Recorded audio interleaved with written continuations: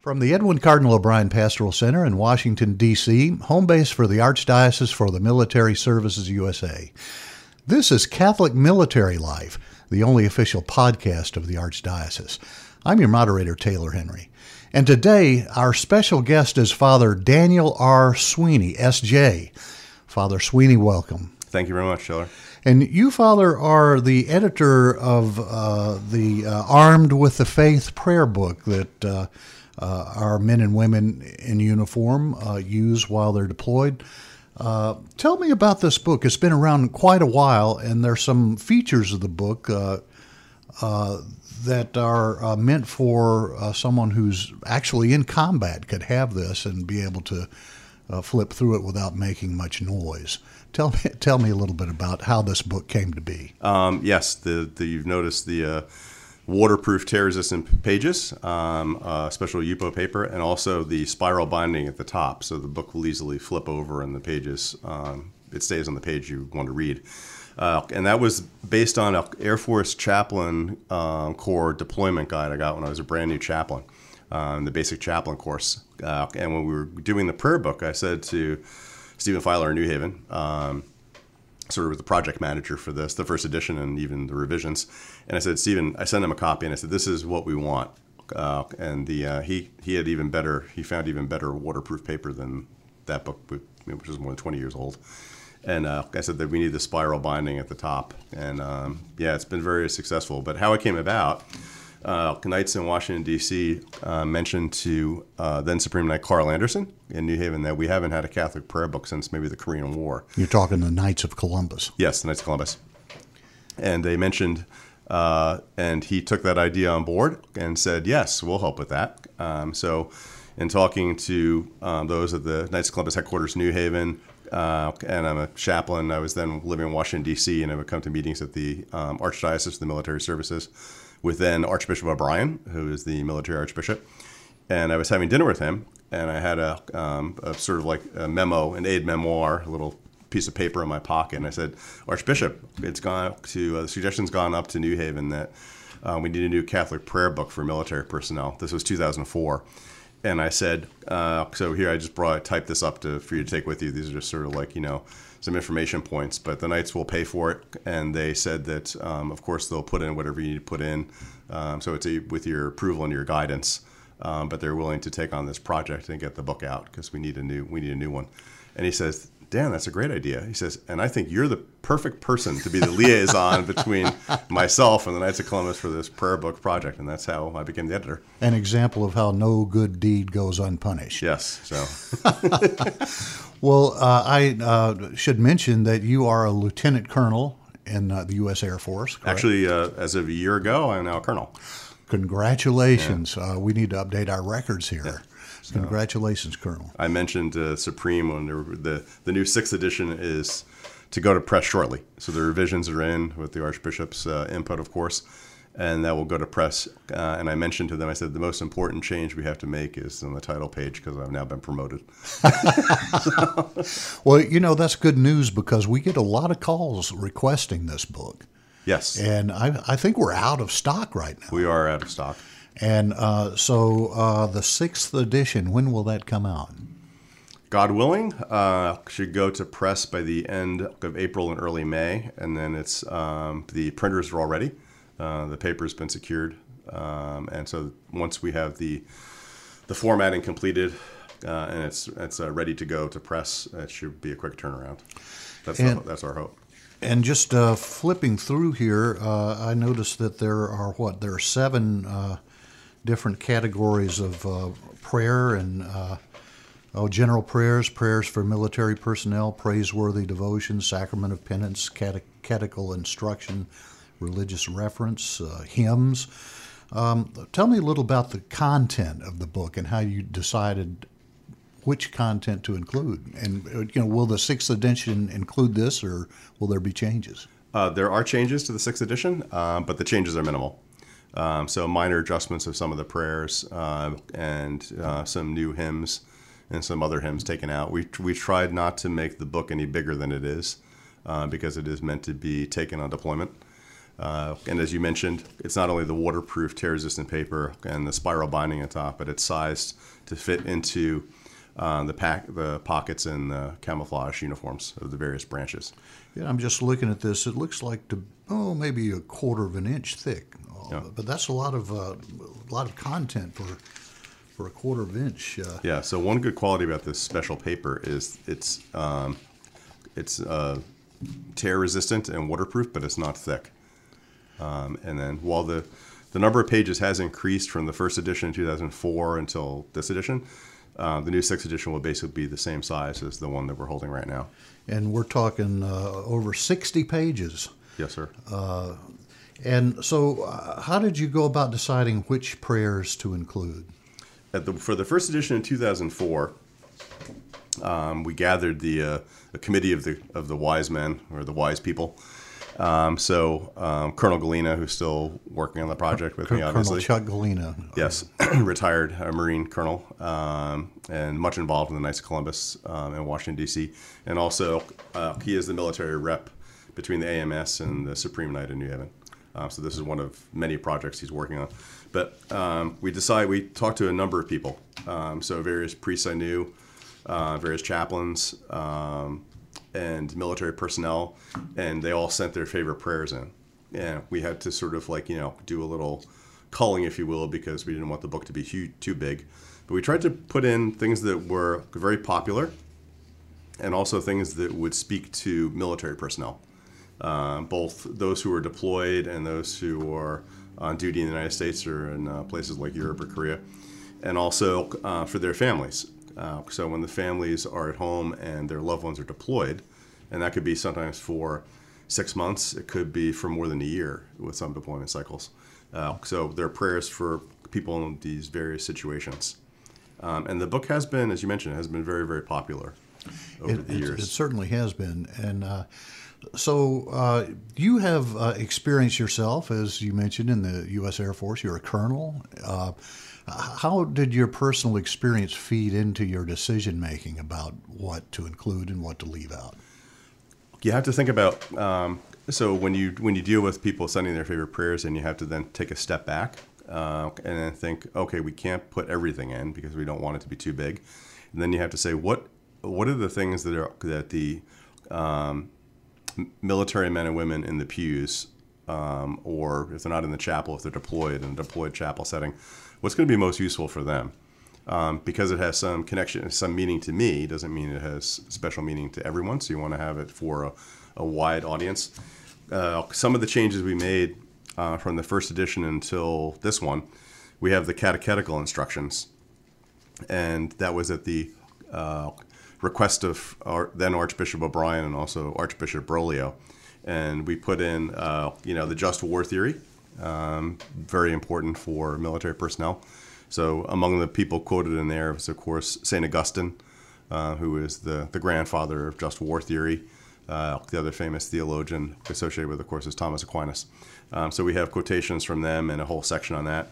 And then on the sacrament of marriage, we have that in there, and also a vocation to the priesthood and religious life for those who are discerning. And the reason we have that is that with the younger people in the military has, older people like myself who've been in the reserves the Air Force Reserve for 23 years. But a lot of the personnel are younger, especially the enlisted personnel, a huge number of younger people. And so we wanted something that would answer the questions that they have. And they think about, discerning when they get married, what are the practical issues they have to go through for that discernment, and what are the church norms for a church wedding. And we also have people, maybe it's the link, I think it's the link between the service component of the military and then the service aspect of going into the priesthood or religious life, or being a sister or a deacon. So we do have a lot of interest in religious life and priesthood, evidenced by people, younger personnel, especially in the military. And so that was a great suggestion we had also about putting something in there about how do you pray if you think you have a vocation. Archbishop Broglio frequently comments that the military is the largest single source of vocations in the United States. Year in and year out, we're talking at least 4% of newly ordained priests actually came from the military, had personal experience in the military, and upwards of 20% or more come from military families. So I can certainly understand his emphasis on putting something in there for vocations. The other thing, too, is that we have, as you well know, a chaplain shortage. And so a lot of the men and women who are in uniform do not have access to the sacraments for long periods of time. Will this book kind of help fill that gap somewhat? Yes, it does, especially when they're in deployed settings. There are some deployed locations where the priest is not able to go to all of the spread out units every Sunday. They try to go to several in one day by helicopter, sort of like land and jump off and then say Mass and then move on to the next location. But even with that best effort, there are places where the chaplains come through, Catholic chaplains come through as best they can, but it may not be every week, maybe once a month, for example.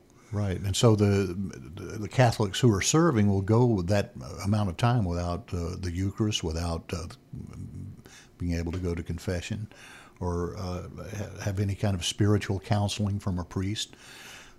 So this prayer book certainly provides some guidance. It's not the same as if we're talking one-on-one or answering specific questions, but I can certainly see how someone who is not able to practice the faith in the usual way would at least be able to consult this book. So you said 2004 was the first year it was printed. Yes, sir. With the 6th edition coming out, and when will it be available to the public, by the way? My fervent hope is that it will be ready to roll out, and it's shipped out from the AMS. It'll be going out summer. In the summer, hopefully.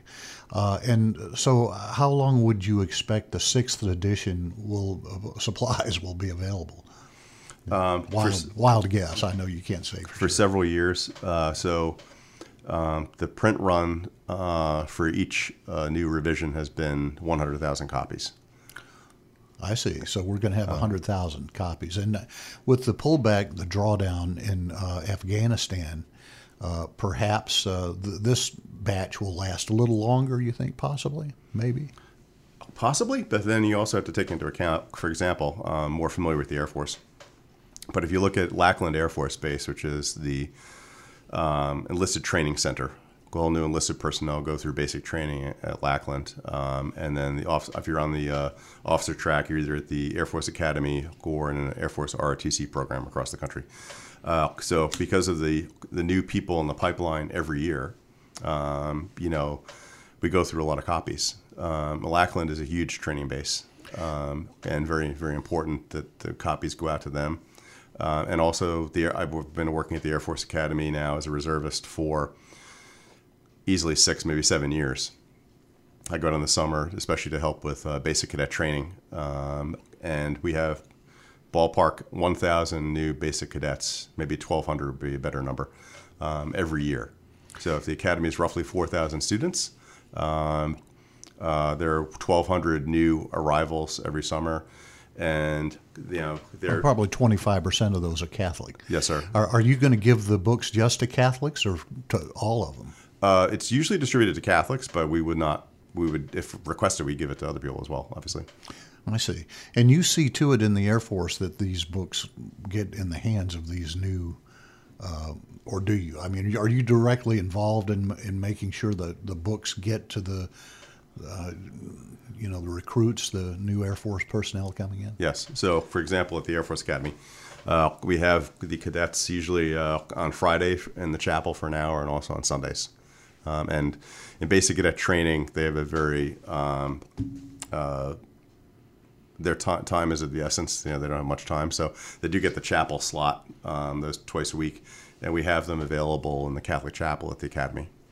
So let me shift the subject a little bit for a moment. And the Air Force Academy at one time, several years ago, was ground zero for the disputes over the secularization in the military. What's the situation out there now when you go out in the summer? Are you welcome at the U.S. Air Force Academy? Yes, absolutely. And is the Catholic program there thriving? Yes, it is. We have a very, very great program out there. Glad to hear that. We hear a lot about secularization, not just at the Air Force Academy, but you well know, throughout the military and society at large. What's your take on that? Do you feel like the church is making some headway resisting these moves towards secularization? And I don't mean specifically in the Air Force necessarily, but generally across the board. Yes, I believe we are. But as you mentioned, it's not just the Air Force, the military, and it's not just the United States. It's a worldwide trend, and has been for 50 years. Gradual trend towards Sure. increasing secularization. Yeah. I'm more familiar with the situation in the United States and Europe. Right. But in those two regions, definitely. In the developing world, a little more regular church attendance that we would have had when I was much younger. Yeah. Well, certainly there's been no resistance from Air Force or military or anybody to these prayer books getting into the hands of up-and-coming airmen and sailors and soldiers and Marines. One of the reasons the chaplains are there in the military is to provide that First Amendment freedom of religion and ability to worship in military settings. And I'll tell one you, of our core responsibilities. not too long ago, I was at a conference of the Religious News Association, and there were some secularist attorneys there. This organization isn't a pro-Christian organization at all. It's writers who write on the subject of religion. And I was curious. I wanted to know if they had an argument for getting rid of chaplains, and I was pleasantly surprised to hear that they don't. They're not advocating getting rid of chaplains, not even these hardcore secularists. They pointed out that the institution of the chaplaincy predates the Constitution. Yes, that's correct. So it's firmly rooted in the American way. Yes, and there have been court cases on this. And so basically, to give a short answer to that question, there are some that ask why we still have the chaplain corps, and they ask if it doesn't violate the other half of the First Amendment on religion, the Establishment Clause, that the Congress will not establish religion. And the answer is from the judges so far has been the chaplain corps does predate the Constitution because there were chaplains in the Continental Army, and General Washington, one of his general orders was that there will always be a chaplain offering divine services on Sunday morning.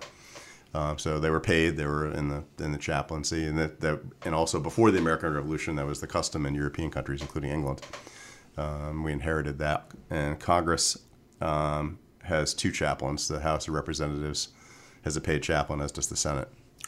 Right. So a deeply rooted institution in our military and in the country. That's good to know that there's no move afoot to get rid of chaplains, even though there is an effort to expand the chaplaincy. We hear people talking about, well, we ought to have Wicca and atheist chaplains, but I'll leave that for another program. and it's also part of our chaplain charism in the Air Force and our other sister branches in the military. That the chaplains, I'm a Catholic chaplain, obviously.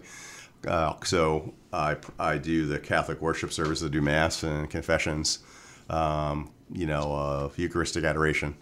But we're also chaplains for everyone. So I'm a priest for the Catholics in the military, and I'm a chaplain for everyone else. So we do look after everyone. I've noticed that there's a spirit of camaraderie and comedy, I suppose, in between the different sects, denominations of Christianity and whatever other faith traditions there are, which would include Judaism and Buddhism and Islam, right? Yes.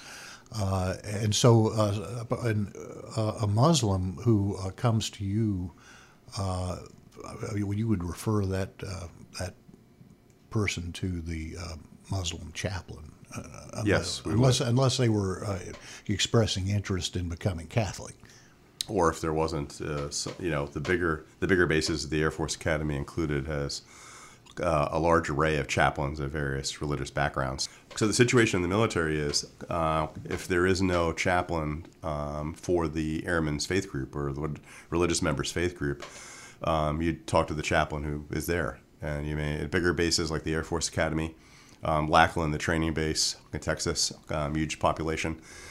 There's a wide array of chaplains. In smaller military installations, you may not always find a chaplain of your denomination, whether it's specifically Presbyterian as opposed to another Protestant chaplain or a Jewish chaplain or a Muslim chaplain or a priest for the Roman Catholics. So the chaplains who are there will take care of people as best they can, even though you will refer people to other resources for their specific faith group.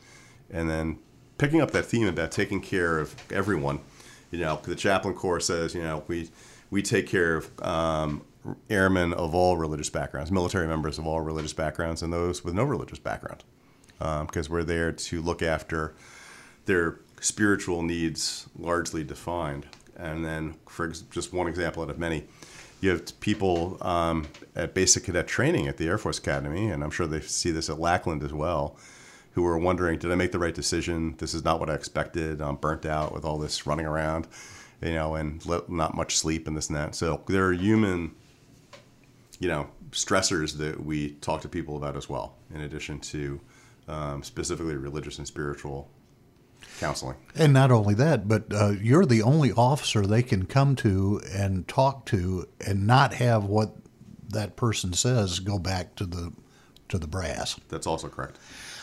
So let's talk a little bit about your experience in the 8 or 9 minutes we have left. Tell me, you said you've been a chaplain for 20 years. You're now a colonel in the U.S. Air Force. Tell me about those years. Where have you served? What's it been like for you? It has been an incredibly varied and rewarding experience. So I tell my friends, I said, when you teach, I taught at various Jesuit schools. When you're a teacher in grad school, you come in contact with a lot of interesting people. I said, but in the military, specifically, you come across such a diverse part of the American population. People from every state, all different types of backgrounds, not just religious backgrounds or ethnic backgrounds, but geographic backgrounds. And I said, I met such a fascinating group of people and worked with such a fascinating group of people, not just chaplains, but all just regular military personnel. And it's a much wider group than I would meet, teaching at a Catholic high school or college. Now, right now you teach at the University of Scranton, is that correct? That is correct. Is that a Jesuit college? It must be a university. Yes, okay. It is. What do you teach? I teach international relations and political science. I see. And this is what you do in your other life, I suppose. Yeah. When you're not being a military chaplain. Yes. So my summer job tends to be the chaplaincy. But to come back to your other question, where did the journey start out? I was in England in graduate school, right after ordination. I was ordained in June, went off to England in early September, mid-September, to Cambridge, University of Cambridge. And there are two American air bases just north of Cambridge, RF Mildenhall and RF Lakenheath. So I started as a contract chaplain at Mildenhall. And to give a shout out to one of my other great Air Force friends, Ed Rodriguez, retired Brigadier General in the Air Force Reserve, active duty JAG in Vietnam, and then stayed in the reserves and ended as the IMA, Mobilization Augmentee to the TJAG, the head of Air Force lawyer. And because he was working on recruiting me into the Air Force chaplaincy when I was a scholastic, a seminarian, he said, you have to have a long-range strategic view. When I moved over to England, because of his networking, he knows everyone, he was on the phone with his Catholic chaplain friend and says, you know the Catholic chaplain out at Mildenhall, right? Oh, yeah, sure. Can you call him and get him to invite Sweeney up to help say Mass on the weekends? This is part of my plan to get him into the reserves, into the Air Force Reserve. So, and the rest is history. Now, are you a JAG or was... No, Ed Rodriguez is a JAG. I see. But he swore me in when I became a chaplain. He did the swearing in. I see. And in Washington, D.C. Where were you going to school over there? Cambridge. Very so, and Mildenhall and Lakenheath are roughly 40 minutes drive north of Cambridge. So RF Lakenheath was my first attachment. Great base. So, chaplain, First Lieutenant Sweeney showed up, at Lakenheath in the old, Woodland BDU. So any of the older guys listening to the podcast will recognize that old camouflage uniform we used to wear. And then I moved back to the United States and was living in Georgetown for 4 years, and did my second attachment was at Andrews Air Force Base, at the base chapel. By that point, I was a captain. Then I moved from there. I moved up to Boston to finish off the dissertation, and I moved my IMA work to the Air Force Chaplain Corps School, Maxwell Air Force Base, Montgomery, Alabama. And then I also worked for a few years at Fort Jackson when it migrated up there. So, in part of your time, you're on reserve now, right? I'm a reservist. Have you done any active duty periods in your military Yes. time? So in addition to my normal Air Force Reserve commitment in the summers, I did a 4-month backfill, recovering for a deployed Catholic chaplain at Peterson Air Force Base in Colorado Springs in 2008, 2009. So roughly December 1st through the end of March 08, 09. That was a great, great experience. That was a very interesting. You wear two hats that are sort of you wouldn't associate immediately, but of course you say the same thing about chaplains generally. The message of Jesus is peace, and the profession of the military is war. How do you? I want to hear this from a Jesuit priest. How do you justify or reconcile those different sets of values? The way I would describe it, my humble personal opinion, is that our country and other countries, the military personnel, which is an ancient and honorable profession, prepares for war in order to maintain the peace.